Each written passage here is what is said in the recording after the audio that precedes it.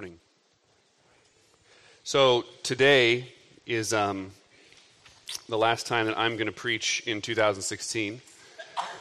So I have a small present for you. It's potentially a shorter 1.5 point sermon. I can't promise anything, though. I can't promise anything. Just as a reminder, we are not available to be in the school here on Christmas Day or New Year's Day, so we will be celebrating Christmas Eve, with Hinson Baptist Church. That's at 5 o'clock at Hinson Baptist. There was a little bit of a discrepancy in the time because at 6 o'clock it's a cookie potluck. So the service itself, though, is at 5, and the purpose of that was to move it back an hour, so it's hopefully early enough that you could still get home and have dinner at home if you'd like, rather than having it before. And then on January 1st, the first day of 2017, we'll be having a joint service with Selwood Baptist Church, and their service begins at 10:30 a.m. January 1st, 10:30 a.m., and we'll have more information in our newsletter and also on our Facebook page.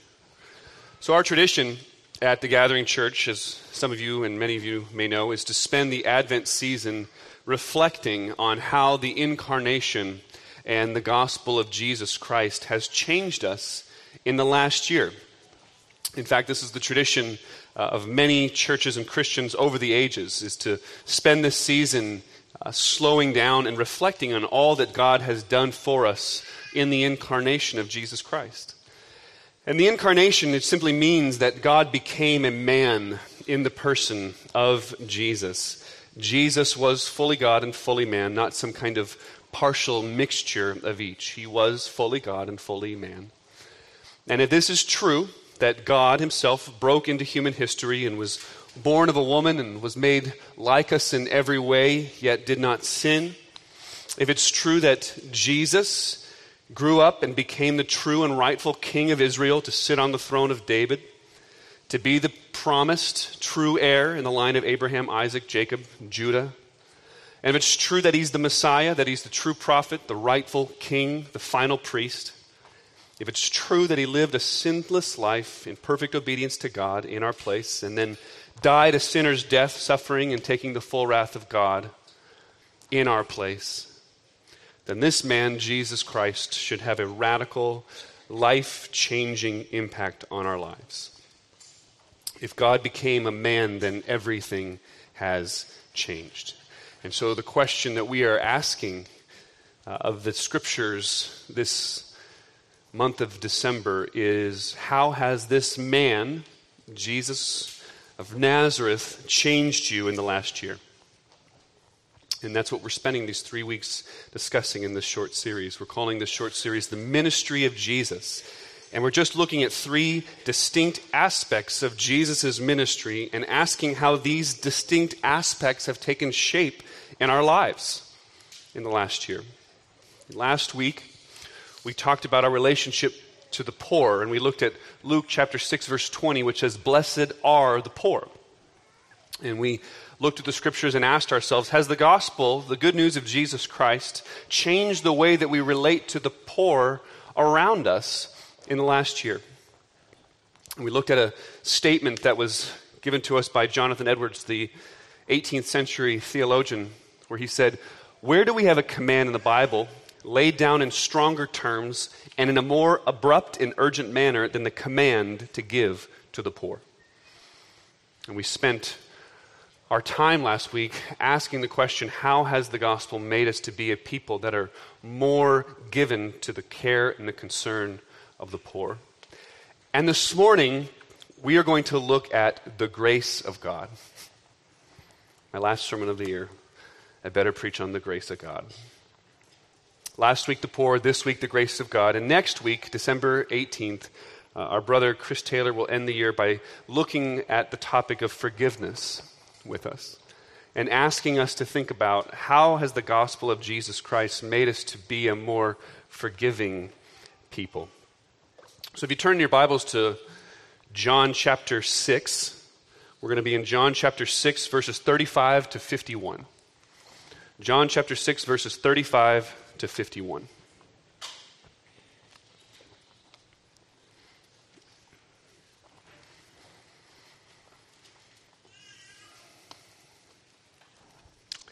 This is the word of the Lord.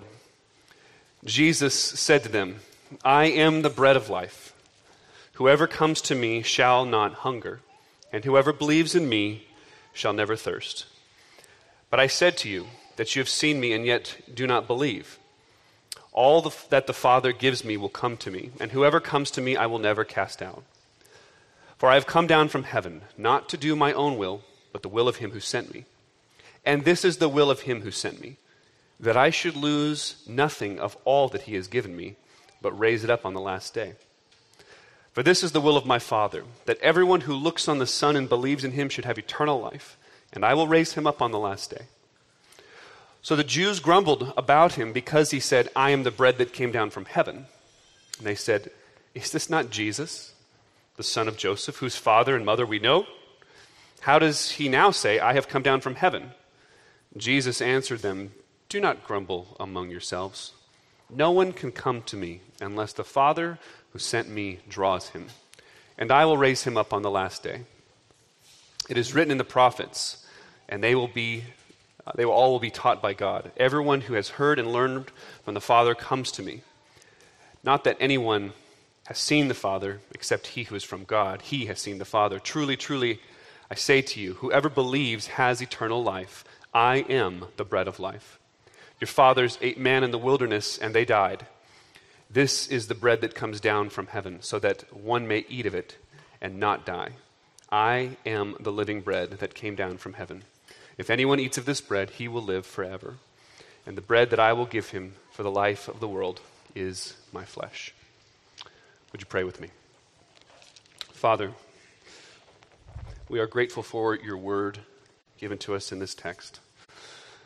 And Lord, we pray that your Spirit would be among us as we hear from the Scriptures, God, and we pray that we would be a people that are more enamored with the beauty and glory of Jesus Christ.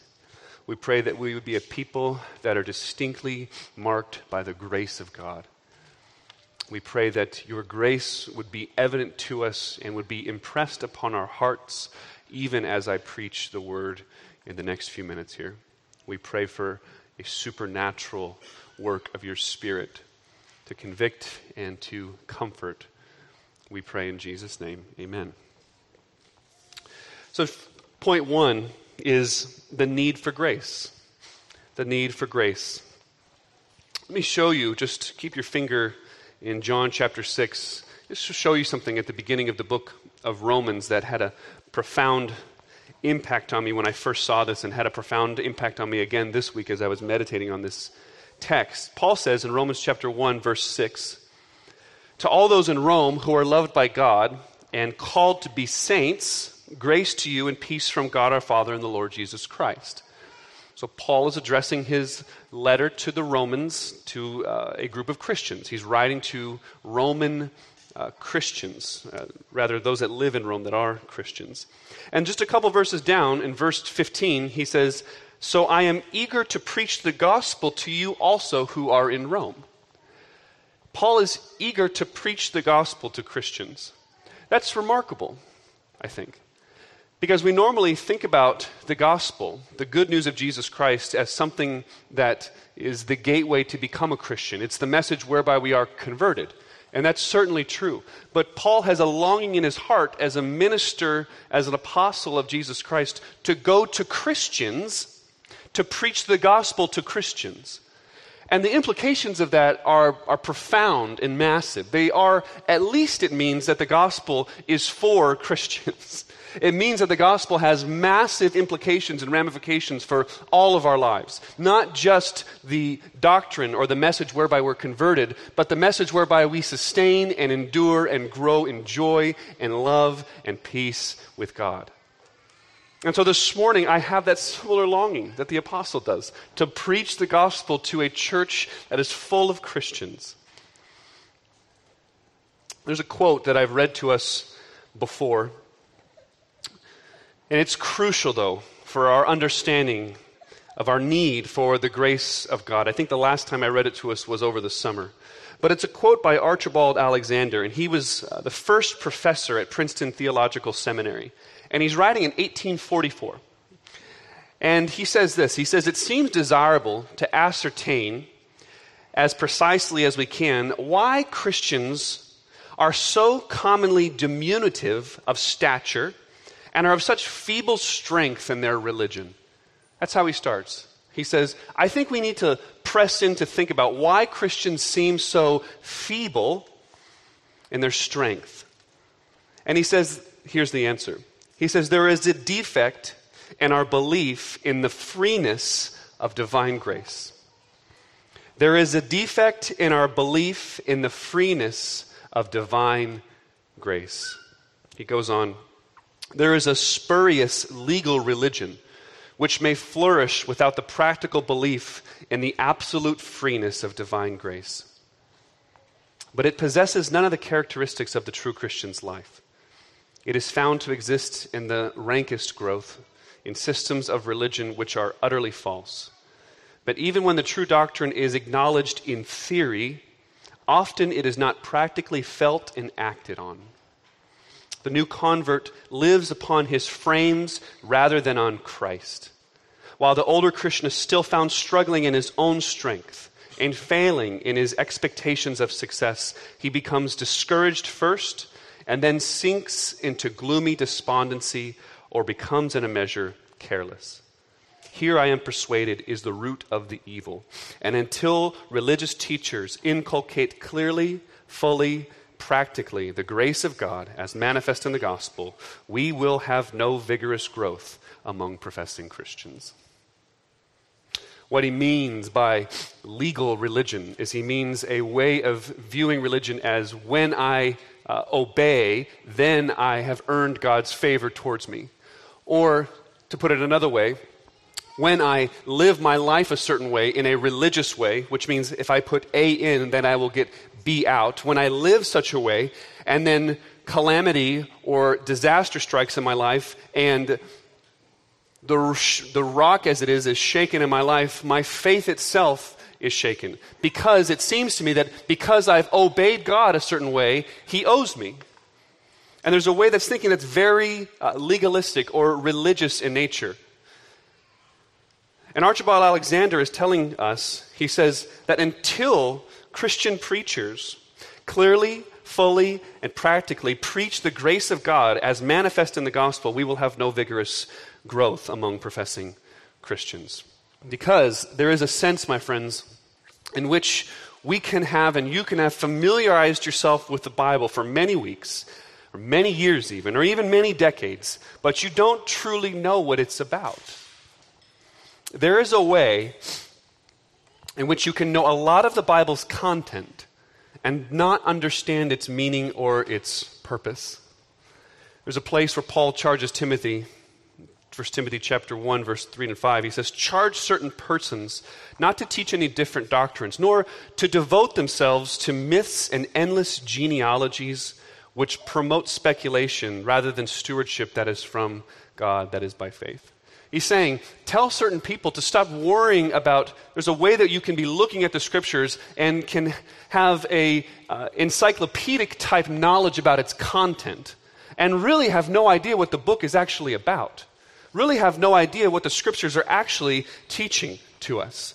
Because the whole point of the Bible is to reveal to us God's plan to glorify himself by redeeming a people through Jesus Christ. That's the point of the entire Bible. And there's a way, though, that we can constantly go to the scriptures to defend certain doctrines or prove certain doctrines or build our lives on certain kinds of doctrines and absolutely miss the point of the entire Bible. And Paul says, charge certain people to not even worry about that kind of stuff. Stop worrying about that kind of stuff. Because the entire point of the Bible is God showing his glory and glorifying himself by redeeming sinners. The greatness and the majesty of God is being revealed to us in the saving work of this man, Jesus Christ. When did it happen for you, my friends, when that became real to you? When it became real to you that the point of the scriptures is God's redeeming love towards you in Jesus Christ? When was it laid upon your heart that the purpose of the scriptures was to reveal the grace of God to you in Jesus Christ? Listen to Paul as he opens the book of Colossians, chapter 1, verse 5 and 6. This is a profound verse. He says, of this you've heard before in the word of the truth, the gospel, which has come to you. As indeed in the whole world this gospel is bearing fruit and it is increasing, as also it is among you. Ready? Since the day you heard it and understood the grace of God in truth. Paul says that there is a way in which one understands the grace of God in truth. It's almost like it's a time when the penny finally drops. It's the time when your heart truly hears it and understands the grace of God given to you in the gospel. Paul described his life for us in Acts 20:24. He says that his life is to testify to the gospel of the grace of God. The entire Bible is to give to us the grace of God found in the finished work of Jesus Christ. God's redeeming love for his people. And we all are in so desperate need of it. To see free divine grace given to us because of the costly life, death, and resurrection of the Lord Jesus Christ. It's the most important thing that we can spend our time dwelling on, pondering on, thinking on. That's why we're in this text this morning. Look at verse 44, John 6:44. It says, "No one can come to me unless the Father who sent me draws him, and I will raise him up on the last day." No one can come unless God first comes to you. It means that every single one of us is in massive need of divine grace. The only way that you can come to God is if he first comes to you and draws you. The reason for that, my friends, comes down to the nature of our own wills. Listen to Romans chapter 8, verse 7. He says, "For the mind that is set on the flesh is hostile to God, for it does not submit to God's law. Indeed, it cannot." As we are in our natural sinful state, we don't desire God. We don't long for him. We don't want him. We are all in desperate need of his grace to come to us first. Romans chapter 3 verse 10 says, "None is righteous, no, not one. No one understands, no one seeks for God." None of us. In our natural state, we don't seek for God. We run away from him. We have rebelled so deeply from him. Isaiah 53:6 says, "All we like sheep have gone astray. We have turned everyone to his own way." Don't you see, my friends, the problem is with our wills. We don't want it in our natural sinful state. So we absolutely, positively, without a doubt, need divine grace to come to us. We need God's longing presence to come to us first, or we will never come to him. From the beginning and through all of our Christian life, we need him to come to us in divine grace. Look, he doesn't say, this text does not say, repent and then you can come to me. He says, I'm coming to you. And he says, and I am drawing you in an irresistible, undeniable kind of way. The word draw here in the original could be better translated drag. I'm dragging you to myself. I'm pulling you to myself. I'm yanking you to myself even. It's like a tractor beam. Okay, there's a movie coming out next week that has some tractor beams that suck and pull. Okay, what am I talking about? It's like a stubborn, rusty nail, and God's grace is like a giant magnet that draws you, that drags you to himself. He does not say, repent and then you can come to me. He says, I am coming to you first. You need me to come to you. You need my divine love and grace to come to you first. No one can come to the Father unless I drag him and draw him. You know the story of Luke, the parable of the prodigal son in Luke 15. Is the story of two sons, really. You could really call it the parable of two sons. We call it the prodigal son, but it's really a story about two different sons. One son who sought to make a name for himself by rebelling and running from his father and making a name for himself in the world through licentious living and so on.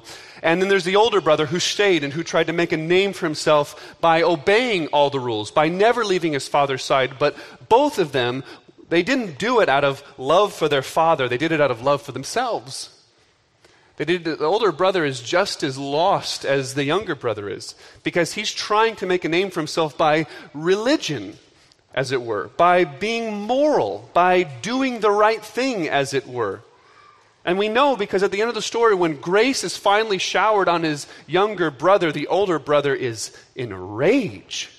He's angry at an act of divine grace, at an act of grace rather, by his father. But the story of the younger son who says, give me my part of the inheritance now because I want to go. I want to leave. I want to go live my life the way I want to live my life. And the father lets him go. And this younger son, as you know, he wastes his life. He squanders his inheritance, as it were, and he finds himself at the bottom of the barrel. And he says to himself, okay, maybe if I go back to my father and I grovel and I come back and I apologize, maybe he'll give me a low station in his household. Maybe I can get a job cleaning pigsties or something. And so the son is on his way back to the father. And the text says, in Luke chapter 15, it says, when the son was far off, the father looks and sees, and he runs to his son. Now, the reason I bring this story up, because I read a commentary this week that someone has never suggested this to me, but it says that some think that the son could have been, that the father could have been coming from behind the son. So in a sense, this commentator was suggesting that the son could have had the impression that he was being mugged by his father. But he was being mugged by his father's love and grace. When you think of being drawn and dragged, do you think of God coming to you in utter and sheer love and grace and even pressing into you in a mugging sort of way? And his son doesn't even have the chance to really apologize, for the father says, my son was dead and now my son is alive. Utter, sheer, divine love and grace. We love him because he first loved us. We seek him because he first sought us with his perfect love and grace. Maybe we've come here this morning with hard hearts. Maybe we've come here this morning and this is the first time that we've heard this. But don't you see that if John 6:44 is true, that if you have a sense of him on your heart now, it's a miracle. If you have a sense of him on your heart right now, as I preach, as you hear these words, it means that he has come to you in divine love and grace. And he's calling you to yield to the sweet pressure of his presence. Because if you have anything in you that is seeking him, that longs for him, that wants him, it's because he gave it to you. He's given you a new heart and a new affections that are for him. Even the faith that you have to reach out to him in trust is a gift to you. Because no one seeks God, the scriptures tell us. No, not one. Every one of us has turned our own way, has turned aside from him. And the second half of Isaiah 53:6 is such a word of grace to us, isn't it? And the iniquity of us all has been laid upon him. The iniquity of our hard-heartedness to not turn to him. The iniquity of us spurning the God of the universe who made us and created us. What grace there is in that verse. That iniquity was not laid on us. The punishment for the sin of turning from the righteous maker and sustainer of the universe was not laid on you, my friends. It was laid on him. It was laid on him in an act of the most costly act of love and redeeming grace that one could ever possibly fathom or imagine. The point of the scriptures is that God is revealing his glory. He's displaying his glory in redeeming a people for himself through Jesus Christ. It's all of grace, my friends. Reminds me of the hymn, "'Tis not I that chose thee, for the Lord that could not be. This heart would still refuse me, had thou not chosen me. Thou from the sin that stained me hast cleansed me and set me free. Of old thou hast ordained me that I should live to thee.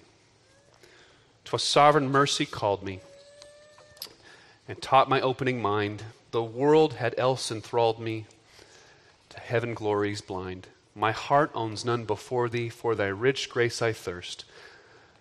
This knowing, if I love thee, thou must have loved me first." Some of you, my friends, are being mugged by the love of God. Yield to his love and his presence even now. One other comment before we go to my second half point. Remember the context here of where we're at. The context here of John chapter 6 is coming right on the end of the feeding of the 5,000. The feeding of the 5,000 had happened the day before. And crowds were smothering Jesus, as it were, so bad that he put his disciples in a boat to go to the other side. And when they get to the other side, the next morning, the crowds show back up again. And Jesus admonishes the crowd. He said, "You don't seek me." He said, "You had your fill of bread, but you don't really seek me." He says, "I am the bread of life." Now the point is this. What Jesus is suggesting is that these people were coming to Jesus as Jesus the miracle worker, not coming to Jesus as the bread of life. They were coming to Jesus so that Jesus could change their circumstances. They were coming to Jesus because they were hungry again. They needed some physical food. They were hungry last night. He fed them. They were cool with him leaving. But as soon as they need another physical need met, a circumstance changed, they seek him. And he says, "You don't seek me. You don't seek me as the true one who can fill and meet all of your inner needs and your deepest longings and desires." Because my friends, what Jesus is telling us is he's telling something that's utterly profound about the human heart. He's saying, tomorrow I can meet your physical needs. I could change your circumstances. But tomorrow, when something else comes your way, what are you going to ask for? For me to change your circumstances again? Because is your happiness, is your peace, is your joy, is your satisfaction, is your comfort fulfilled and found in certain circumstances in life? And Jesus says, if you come to me to just be a circumstance changer, he says, you don't really seek me. You don't really seek me. And then he says, because I am the bread of life. He says, I am the one that can truly fulfill all your longings and desires. Don't come to me to be Jesus, the miracle worker, circumstance changer. He says, come to me as Jesus, the bread of life. The one that can fill the longest desires of your heart. Those things that seem unsatiable, come to me and I can satisfy you. He who comes to me will have rivers of life that flow up in them, so that they will never go hungry or thirsty again. The deepest longings of your heart can be satisfied in Jesus Christ alone. Don't seek him. Don't seek him to just be a circumstance changer. Seek him to be your true bread. Seek him to be the thing that can truly satisfy you.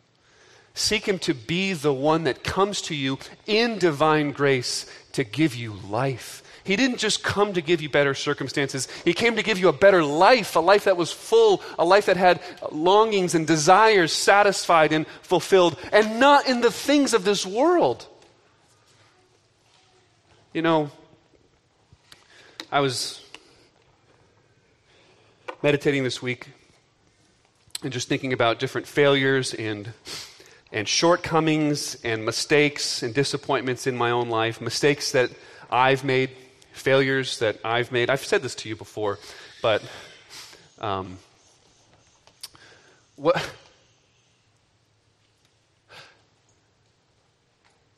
oftentimes hear people talk about being wrongly accused of things and the suffering that takes place of being wrongly accused and enduring that.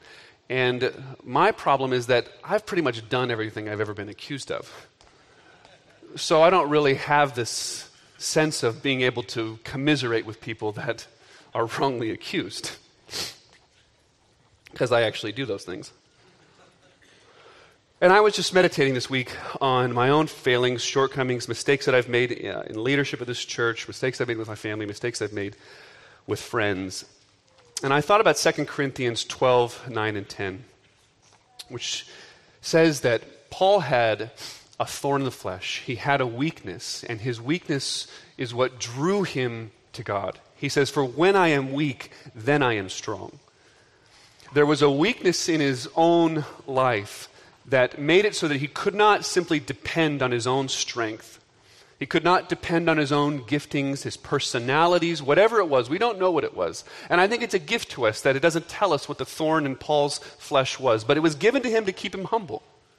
Maybe it was a speech impediment because he says in 1 Corinthians that he's not a very eloquent speaker. Well, we know he's got a fantastic mind for the way he writes. Maybe he couldn't speak a certain way. But God gave him a certain weakness so that he could find his life and his identity and his strength in the sufficiency of God and God alone. And I was thinking about how there's these little shipwrecks in our life that their purpose is to keep us from the ultimate shipwrecks of losing our ministries or our families or our marriages. And that small failures with people and decisions or whatever they are, their purpose, these small shipwrecks in life, are meant to drive us into the love of God. And to embrace our weakness and to truly find the strength in the love of God in the gospel. Because I don't think there's anything else in life quite like our small shipwrecks, our own failings that have the purpose of driving us into the love of God. Has a purpose of showing us our own weakness, showing us that we haven't arrived yet, and keeping us humble. And drive us back to God and say, God, I'm a wicked man. I'm a sinful man. I sin against my friends. I sin against my family. I'm not the leader I should be. And in that, Paul found that my grace is sufficient for him. He says, when I am weak, then I am strong. And I've come to learn, and I think I'm learning in this season, that it's the little shipwrecks, when embraced rightly, keep us from the ultimate shipwrecks. Keep us from losing the faith. Keep us from losing our family. Keep us from being disqualified, as Paul says in 1 Corinthians. Lest he preach the gospel and become disqualified in the end. It reminds me of a story that Tim Keller tells in his Genesis 32 sermon. In his Genesis 32 sermon is about Jacob. And the story tells is an illustration from Dr. Martin Lloyd-Jones, who was a minister in London in the 50s and 60s. And Lloyd-Jones tells about this conversation that he had, and he was in a gathering of older ministers. And they were discussing this younger minister who had these remarkable preaching gifts. And this young man, he was acclaimed, and there was this hope that this young man would actually help bring revival to the area. And then one of the older ministers said to the others, he said, well, that's all well and good, but I don't think he's been humbled yet. And the other ministers sort of looked very grave, and they sort of said, well, that's too bad, that's unfortunate. And Keller says, unless something comes into your life that breaks you of your self-righteousness and pride, you may never say that you believe the gospel of grace. You may say that you believe the gospel of grace, but the penny hasn't actually dropped. So, my friends, my point is simply, when the small shipwrecks in life come, see them as an act of divine grace to you, so that you can be drawn back to God and find that His grace is sufficient for you. That when you are weak, then you are strong. And my second half point is the longevity of grace. Look at verse 37 and 39. It says, all that the Father gives me will come to me, and whoever comes to me I will never cast out. Verse 39 says, and this is the will of him who sent me, that I should lose nothing of all that he has given me, but raise it up on the last day. That means, my friends, what this doctrine or this principle is teaching us is that a real Christian will last. It means that if grace came to you in the first and you were never able to earn it, then, my friends, grace will sustain you and keep you all the way through the Christian life, and you don't have to find a way to be worthy to keep it. Because if we were running far from God in the other direction, and his grace came to us like the hound from heaven and radically saved us and put us on a path where we're now his disciples, we're following him to the ends of the earth, then that grace is sufficient and won't run out to the end. That's what Jesus is teaching us here. He says, all that the Father gives me will come to me, and whoever comes to me I will never cast out. This is a hope for us, my friends. It's a hope that the good news of the gospel, the grace that's found in the love of God, is a grace that can't run out. It's a grace that is a fountain that never runs dry. You know, there's a place later in John's gospel, John chapter 10, verse 27, he says, my sheep hear my voice, and I know them, and they follow me. I give them eternal life, and they will never perish, and no one will snatch them out of my hand. My Father who has given them me is greater than all, and no one is able to snatch them out of my Father's hand. You know, other preachers have noted that when the Bible calls us sheep, it's kind of like the ultimate insult. You know, the Bible doesn't call us like cats, okay? Because I love cats, and they're really smart. But sheep aren't smart. And preachers have noted over the years that when the Bible says that we're sheep, it's almost like a pat on the head on some level. Because sheep need help. Sheep need shepherding. Sheep need care. Sheep need someone to watch over them.